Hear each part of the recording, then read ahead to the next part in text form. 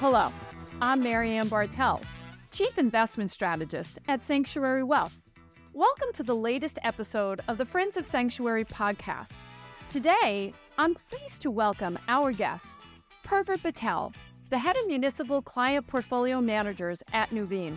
Welcome, Purva, to the program. It's great to be here, Marianne. All right, so we're going to talk about the municipal market today, also kind of what we call the muni market. And a lot has happened in the fixed income world. In the past year, we've seen interest rates go from 0 to just over 5%. And if you can, there's a lot of people on the program that may not know what the municipal market really is. Can you really just define a little bit about what is, and we call it the muni market for short, what is the muni market? Sure thing.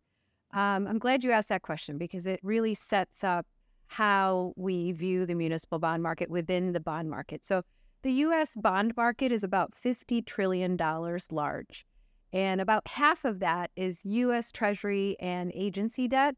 And then there's the corporate bond market, but then there's also the municipal bond market, which is about $4 trillion of the overall U.S. bond market.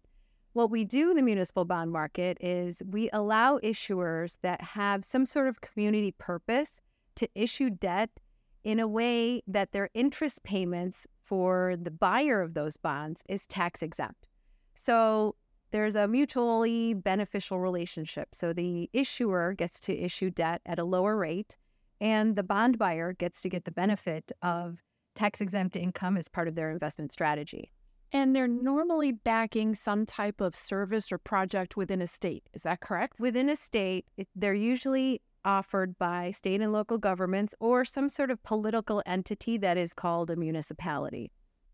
Okay, can you explain the actual structure, right? Because there's different kinds of structures where they can issue depending on the project. Is that correct? Right. So we look at the municipal bond market in a couple different ways. First, we can take a look at it just in the larger sectors. So there's revenue municipal bonds, and then there's general obligation municipal bonds. The general obligation bonds are the ones that you consider the typical municipal bonds. Are issued by state and local governments, so cities, county, states, and they will issue based on the ability of their tax collections. So a county will levy a tax, a city will levy a tax, a state will have state income taxes, and that revenue that's generated by the tax collection will be used to pay off the debt service of these municipal bonds. Typically, these are high quality, very low default type of municipal bonds. So they are typically on the safer side. Exactly. So they're a little different than corporate bonds, where their corporate bonds are going to be a little bit more sensitive to the economic cycle. On the other side, we have revenue bonds. So first of all, GOs make about 44% of the municipal bond market, so almost half.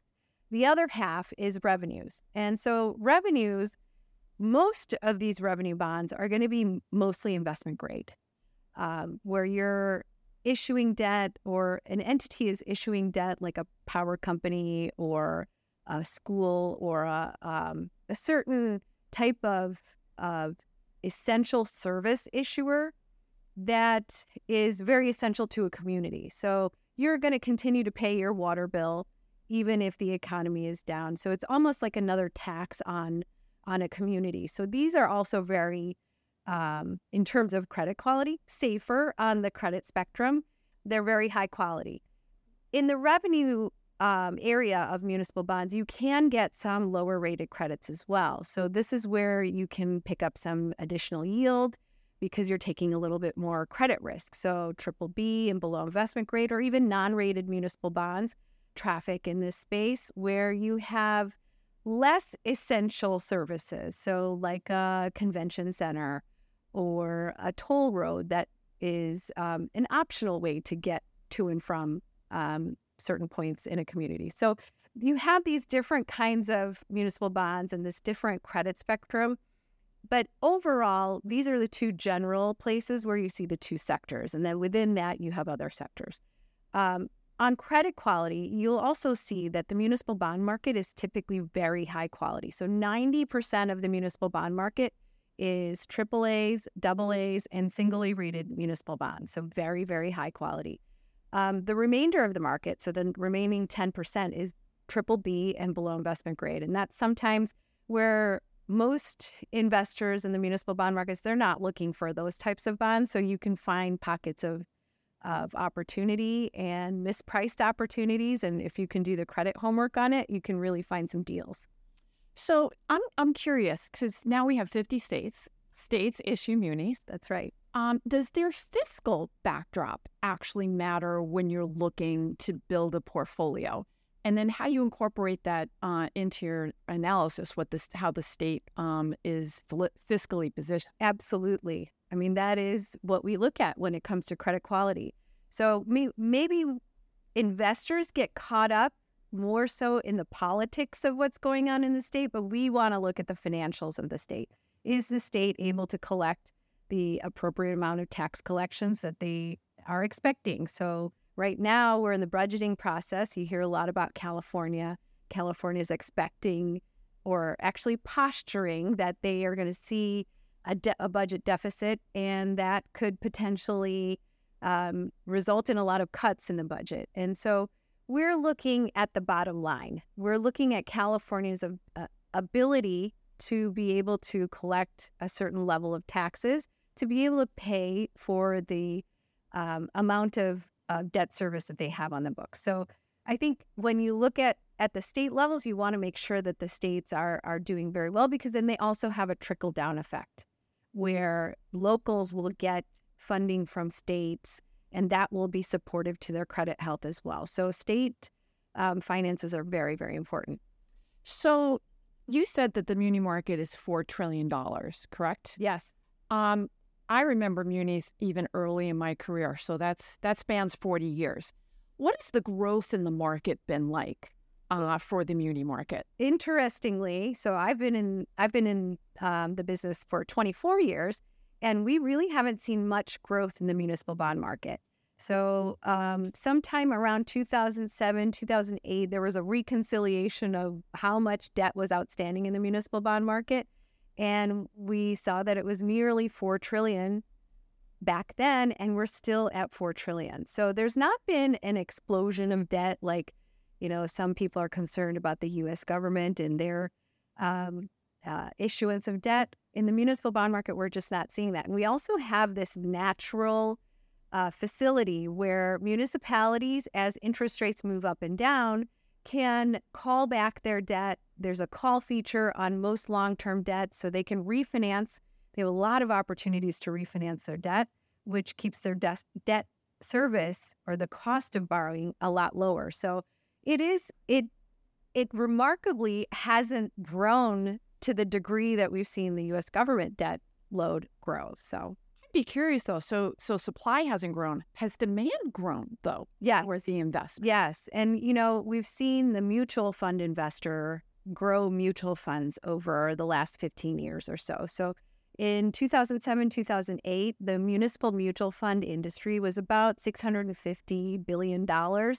And at the peak, before we had the big sell-off last year, at the peak, we were just about $1 trillion in municipal mutual funds only. So these were 40 Act funds or mutual funds that invest in municipal bonds specifically. So that growth has been really a function of what happened in the global financial crisis. When we were in the middle of the global financial crisis, we saw a significant change in the municipal bond market.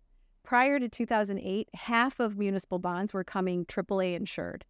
And then we know what happened in 2008 to AAA insurers. Many of them lost their AAA rating. And so post 2008, maybe 5 to 10% of new issuance comes with insurance wrapper. So investors now couldn't rely on just the insurance to be able to own the highest quality debt. They had to do some digging. They had to understand the credits a little bit better. And so they've kind of shifted into institutional management, where you have the institutional manager doing the credit research for you within a mutual fund format. And I'm sure you have analysts that help the portfolio manager. Absolutely. We have 25 credit research analysts on staff, and we assign internal credit ratings to every single holding. And, we actually have a lot of analysts on staff. I'd say probably like 6 or 7 on staff that used to work at Moody's or S&P. And it's interesting. Which are the credit rating agencies. Yes, the credit rating agencies. And so it's interesting to hear their perspective because they know the methodology that the rating agencies. They know their lens and what they're looking for. How we do it. And so we're forward looking. We're the investor. Whereas the rating agencies might be a little bit more backward looking, a little slower to see upgrades and downgrades. Whereas we need to be ahead of that in order to produce returns for our shareholders. So what are some of the things that you're seeing in the near term and longer term in terms of the trends in municipals? Yeah, it's a very great credit situation. I like what credit looks like right now at the state level. We have all rainy day funds have been replenished.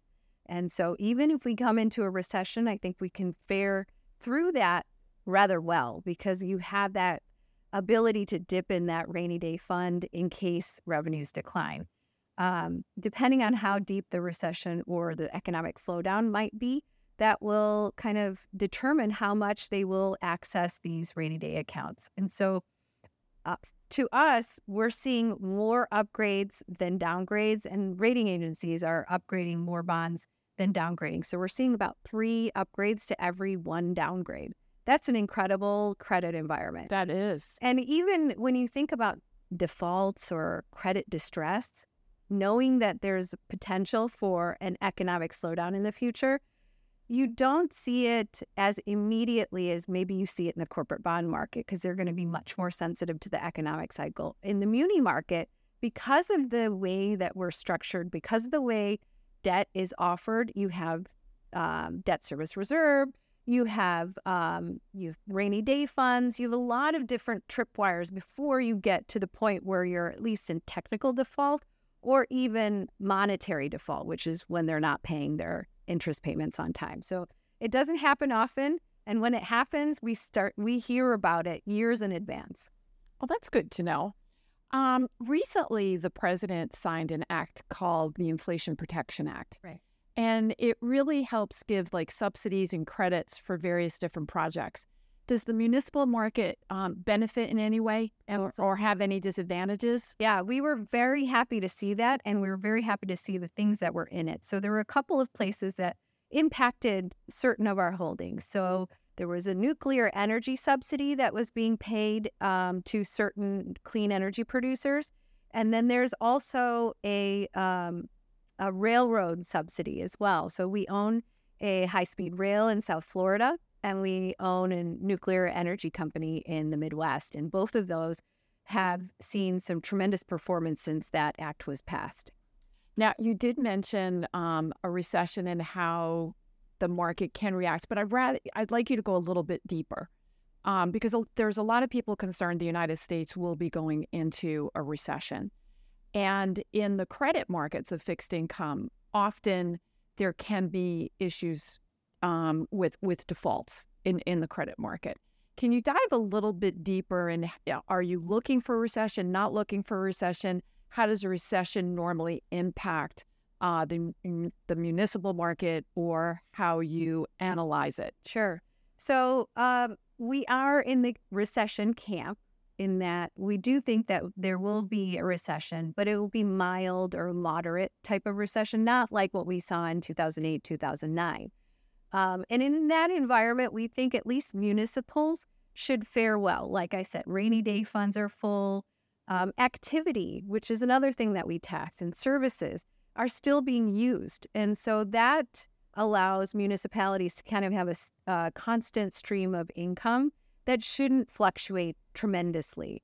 And if it does, you have these safeguards in place, debt service reserve, rainy day funds, those types of things. So when we look at it that way, we don't see tremendous amount of credit impairment. And even on the default front, I mean, to take it into perspective, municipals don't have a default rate. We usually look at it on a gross basis, how much par or how many bonds defaulted. because it's so small. So last year Very rare. very rare. So last year we saw $1.6 billion of municipals default. And that's in a $4 trillion market. That's 0.4%. So it's really, slicing it really thinly when it comes to defaults in the municipal bond market. In some cases, actually, when we're looking at high yield credits, we're looking for those defaults. We see them as opportunities because in some cases you can find opportunities to work out of a deal. You buy in at a distressed price and then you can work out at a higher price, and it allows for tremendous total return if you call it right. It sounds like if you're in a higher income bracket, you're concerned about the economic environment, that maybe municipals, could be a possible, almost like defensive way of protecting your portfolio. A lot of people have talked about 60-40 is dead, meaning 60% equities, 40% bonds. But it sounds like there could be, depending on the client and their risk profile and their income needs, that munis can actually fit into a portfolio given maybe an uncertain outlook for the economy. Yes, especially if we see a flight to quality. Municipals generally participate in a flight to quality trade. So when the stock market, if it starts to swoon in the second half of the year, then we could see people focus their attention to fixed income type of investments, including treasuries and municipal bonds and corporate bonds. So I think that you're correct in that it is a good idea to look at it for a high net worth investor, somebody that is paying a lot of taxes, that wants some relief from taxes in their non-qualified part of their accounts. And it's to me, it's a place where you can mitigate some of the volatility. So even if we see a recession, we're probably not going to see credit spreads widen out tremendously. In the municipal space, we are at a different magnitude than what corporate bonds usually experience. In 2008, corporate bonds spread out to 2,000 basis points. That's a huge move for high-yield corporates, whereas municipal bonds only went out 600 basis points. So we're on a different scale. And I just don't see, with the credit health that we have right now, I don't see spreads widening for any good reason except for maybe a misunderstanding, and then they come right back. So to us, they're providing really great opportunity to get a high level of income that's tax-free. Now, let's talk about high yield municipals. There's always a lot of concern when you go into a recession owning the high yield fixed income market because of the potential credit risks, right? Right. And obviously, the more risk you take in the bond market, the higher the yield. How is the muni market positioned in terms of high yield, and does it have the same kind of risk profile? Yeah, so we talked a little bit about spreads. So we're spread out about 250 basis points above AAA rated bonds. So our high yield products are yielding somewhere between 5 and 7% tax exempt. So that's very impressive when you add back in the taxes. So a taxable equivalent yield is over 10%. There are a lot of people saying that only over time the U.S. equity market will only have 7%. So that's a nice income. It's about what you keep, not what you earn, right? So if you're paying taxes on that kind of return, a 7% return, because it's an equity return, then it's going to eat into your take home. And so I think that is an important factor to kind of think about when it comes to municipals. So in high yield, even if we see an uptick in defaults, we don't usually see defaults happen right away. They happen a couple of years later. So like in 2008, which was our worst default year. Actually, it wasn't until 2010. Worst year in a lot of pockets. Yeah.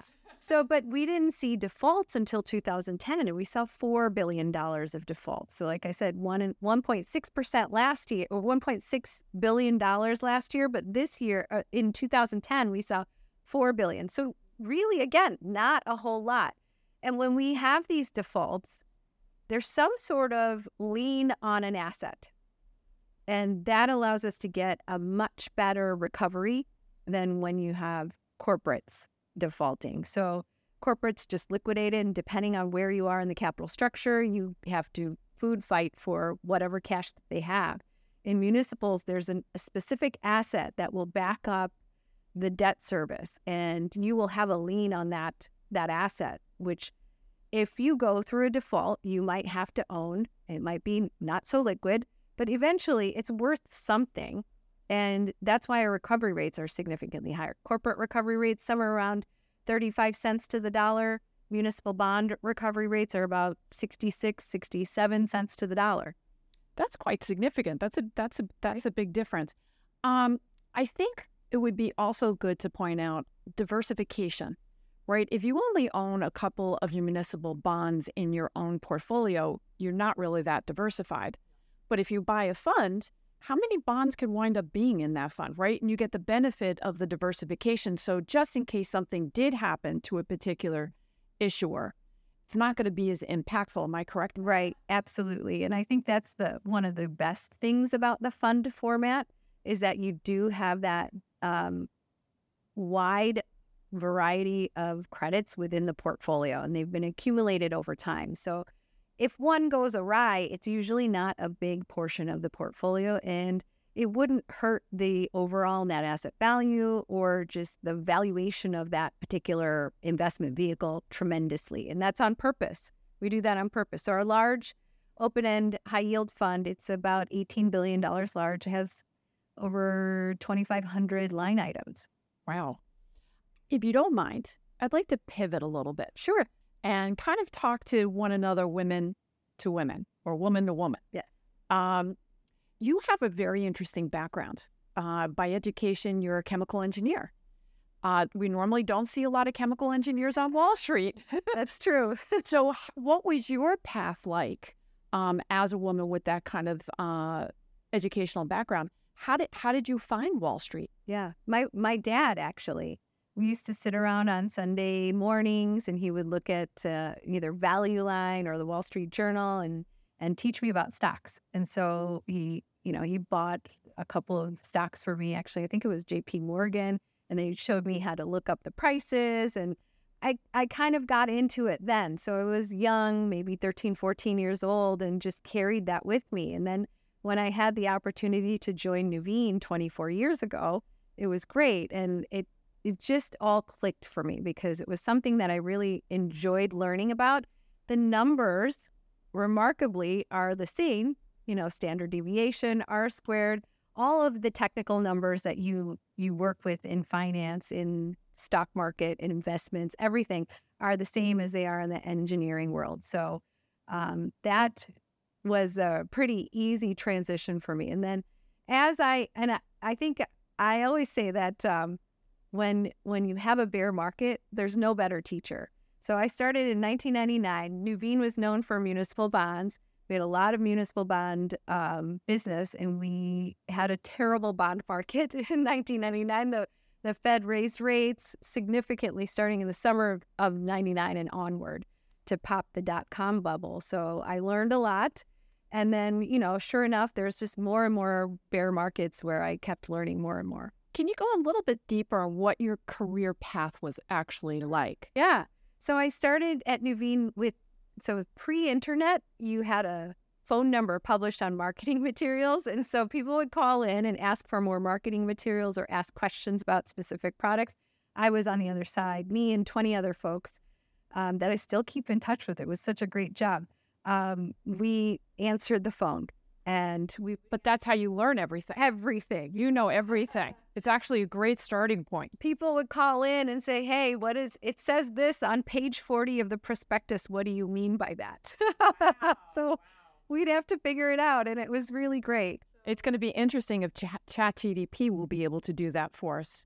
Amazing, right? I mean, my first job in college I was human Google, where they would send in, I need this article. I would go to the library, photocopy it, and then they would mail it to the company that was asking for it. So yeah, technology is going to change everything. Yes, dramatically.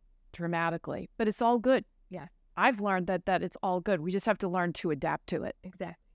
I always like to ask this question of my guests. Do you have any career advice or mentoring advice for who's ever watching or listening to this podcast? The best advice I've picked up about work-life balance is it's a long-term average. So don't think of it in a day time frame. Don't think of it in a month time frame. But on the long term, are you spending your time in the right places? And that took a lot of pressure off of me because, when I was early in my career, I'm like, oh, I can do this. I can have kids. I can be married. I can have a great career. And you can't have it all in one day. Something has to give. But in the long term, if you're looking 5 years, 10 years down, long-term averages, I think if you have a good long-term average on that balance, I think that's great. Do you want to know? I've never heard it said that way before. And I think that is absolutely brilliant. And I remember one time I was on the phone with my mother crying because my house wasn't dirty, but it was a mess. I know what you mean. And I had kids and I'm like, but Mom, I got to clean the house. And my mom said, the kids are not going to remember that the house is messy, but they'll remember whether or not they spend time with you. That's 100% right. And that's where, over the long term, it will all balance out, but maybe that day was a little bit uneven. What is the shifting landscape that you hope to see for women in business? Because I'm still surprised that, we've made a lot of progress in the industry, but we still don't even represent 50% of the industry. So what do you think we need to do to be able to get more women interested, or how do we shift so we can have a better presence? That's $1 million question. I mean, things like this are great. That's one step in the right direction. Being out there and, you asked the question about mentoring. I try to do that as much as possible. So and I don't force it on people. I'm like, if you need guidance, I'm here to help you. I can answer any question, open door policy. I think it's tough because I think there's a perception of what finance is, or a career in finance. It's investment banking, 90-hour weeks or 100-hour weeks. It's smile and dial as a stockbroker, like in the movies. And it's really not like that. And I'm not really sure what to do to help young people, young women understand that there's a variety of careers within finance and you can kind of find your way. You and I were talking about creativity in this field, and it doesn't seem like it on the outside, but there's a lot of opportunities to be very creative within your business. And I think that is missed by a lot of young people. So my aunt went to Wall Street, Aunt B. Some of our listeners have heard about Aunt B in 1956. And obviously she was one of very few back then. But as women started coming into the business, they started meeting with one another. They befriended one another, supported one another, would go out and celebrate when anyone was promoted. But what they wound up doing was going into the colleges and educating the women on what Wall Street was and the opportunity. So us women may have to find another way of balancing our life a little bit to try to help educate women that there are different career paths and they're not always, 12-hour days. Right. And there can be sometimes some flexibility, and you can bob and weave throughout your career depending on what stage you are in your career. Would you agree with that? Agreed. And I think right now, especially for young women coming out of college or even just starting out, there's a tremendous opportunity to kind of build your career. There's an absence of women in our business, and there are companies that are looking for women to be integrated into the business and grow and have tremendous careers. And I think that offers a young woman a lot of opportunity to kind of decide how she wants her career to look. And I think that's very exciting. So we need to tell the story to more young people. Yes, we do. And in the next few years, women will really, truly have the largest percentage of wealth over men. Right. We already control the purse strings, right? We're the big spenders in the household, but we're going to have the majority of the wealth in this country, right? Which is actually astounding. So let's again pivot a little bit. Okay. And let's talk about your company. Can you tell me a little about who is Nuveen and how are you positioned, and what are your edges in the industry? Well, obviously, particularly in the municipal bond market. Sure. We manage nearly $200 billion in municipals. And we are the largest active manager of municipal bonds in the business. So I like to think about it in different like sub businesses within the municipal bond group. So we manage a number of closed-end funds. We're the largest closed-end fund sponsor. We manage mutual funds, and we offer the biggest variety of mutual funds, state-specific, national funds up and down the credit spectrum.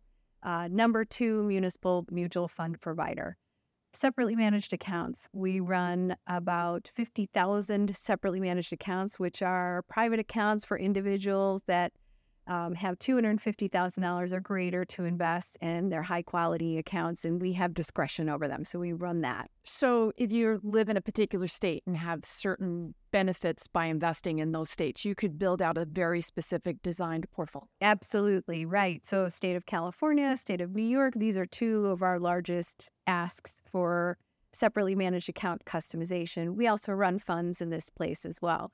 And then the 4th area, which I think is the more interesting kind of new development, is the alternative space. So we have alternative wrappers for a traditional investment. So municipal bonds typically are bought individually by investors through an SMA or by themselves, or they buy it in a mutual fund or a closed-end fund format. And more recently, over the last 10 years, you've seen this alternative structure. And I think it's great because it allows for managers like us to look at these sometimes broken credits and decide whether we can, find opportunity here and get better total returns. When you say alternative, are you referring to a private equity vehicle, or what kind of investment is it called? It's not private equity. It's still going to be municipal bonds. Sometimes we will buy private placements, but it will be municipal bonds within an interval fund structure or a limited partnership structure. So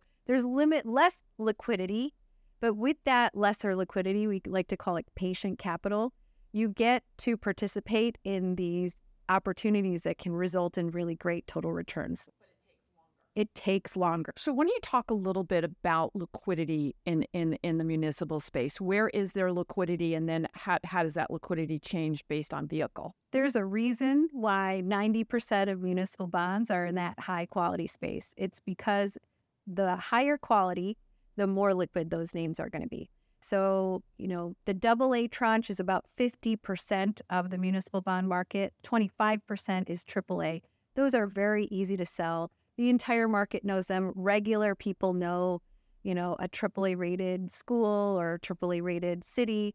And you have no problem in terms of having to execute those bonds or to sell those bonds in a bad market. The lower you get in the credit spectrum, that's when liquidity becomes an issue.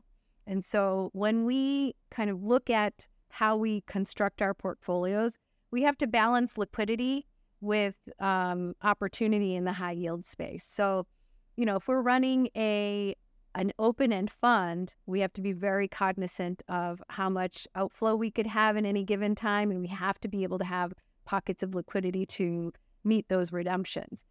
But in the structures I was talking about, the alternative structures, you don't necessarily have that in and out. So in a limited partnership or in an interval fund structure, you have daily in on the interval structure. In the limited partnership, you're in monthly or quarterly, but your exits are usually quarterly on both of those strategies. And so that allows for us to traffic a little bit more in high yield, where when the market is down, we're not going to be subject to a big herd mentality. That's typically what you see with mutual fund investors. When it starts, there's like billions of dollars that go out the door in a very short period of time. And it's a challenge, especially if you're running a high yield kind of portfolio where liquidity becomes diminished. Everyone's trying to sell and they don't want to buy the high yield stuff. They want to buy the high quality stuff. So AA's and AAA's do well.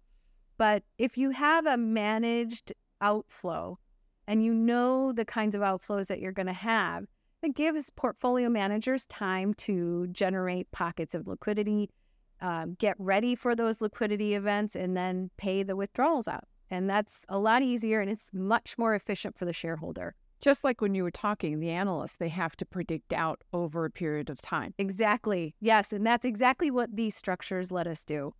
So we've covered a lot today, but is there anything else that you'd like to talk about that I didn't ask you about today? I think one of the biggest problems that we have, or that's facing us as investors and advisors to investors, is the short part of the curve and how much investors are enamored by mutual money market funds and T-bills right now, because you have these tremendous yields on the short part of the curve. But I think that's going to go away, and we need to really think about extending out right now. I met an advisor a few weeks ago. He was telling me he got into the business in 1980, and he couldn't sell anyone a 15% yielding 10-year treasury because everyone was buying a 1-year at 18%. I think we're going to have the same problem, because in hindsight, you should have bought that 10-year treasury, clipped your coupon for 10 years at 15%. Right now, we're at a different magnitude. It's not 18 and 15, but we're at 5% on the short part of the curve, and the middle part of the curve is like 3 or 4%. So that is not as attractive, but I think we need to have that conversation with investors and start to think about investments instead of the vehicles that we use to park cash. And that is... Especially if the economy does become soft, maybe eventually the Fed could potentially cut rates, maybe not this year, but maybe next year. And those are right. That's part of the planning out. Exactly. And the part of the planning out. And can you talk about laddering? Because that's where laddering comes in. Laddering is a great idea. And the market will start pricing before the Fed starts moving. So before even the first cut, the market's going to start to price that in. So you want to be part of the pricing in, because what that means for an investor is if you own the bond now and then the market starts to price in the first Fed cut, interest rates will go down, which means bond prices will go up. So your investment will produce positive return. We want that. And in a laddered portfolio, I love that you brought that up, because in a laddered portfolio, it forces you to keep putting money back to work on the longer end of the curve and keep trying to increase your income over time. Why don't you explain laddering? Sure. So like if you... Just for anybody that's out there that doesn't understand. It's a common way to invest in bonds in general. So if you have, let's say, a 1 to 10 year ladder, you try to invest evenly across all of those maturities. So you have at least 10% of your portfolio coming due every year. So as these bonds mature or get closer and closer to maturity, they get shorter and shorter. And you're going to have a portion of your portfolio always maturing, and that means cash into your account, and that gives you the opportunity to put money back to work on the long end. So it's kind of like a conveyor belt where you have that 1 year part of the curve continuing to mature, and then you put it back to work on the long end of the curve. So, well, this has been really an absolutely wonderful discussion. I can't thank you enough for joining us here today. And thank you all for joining and for tuning in.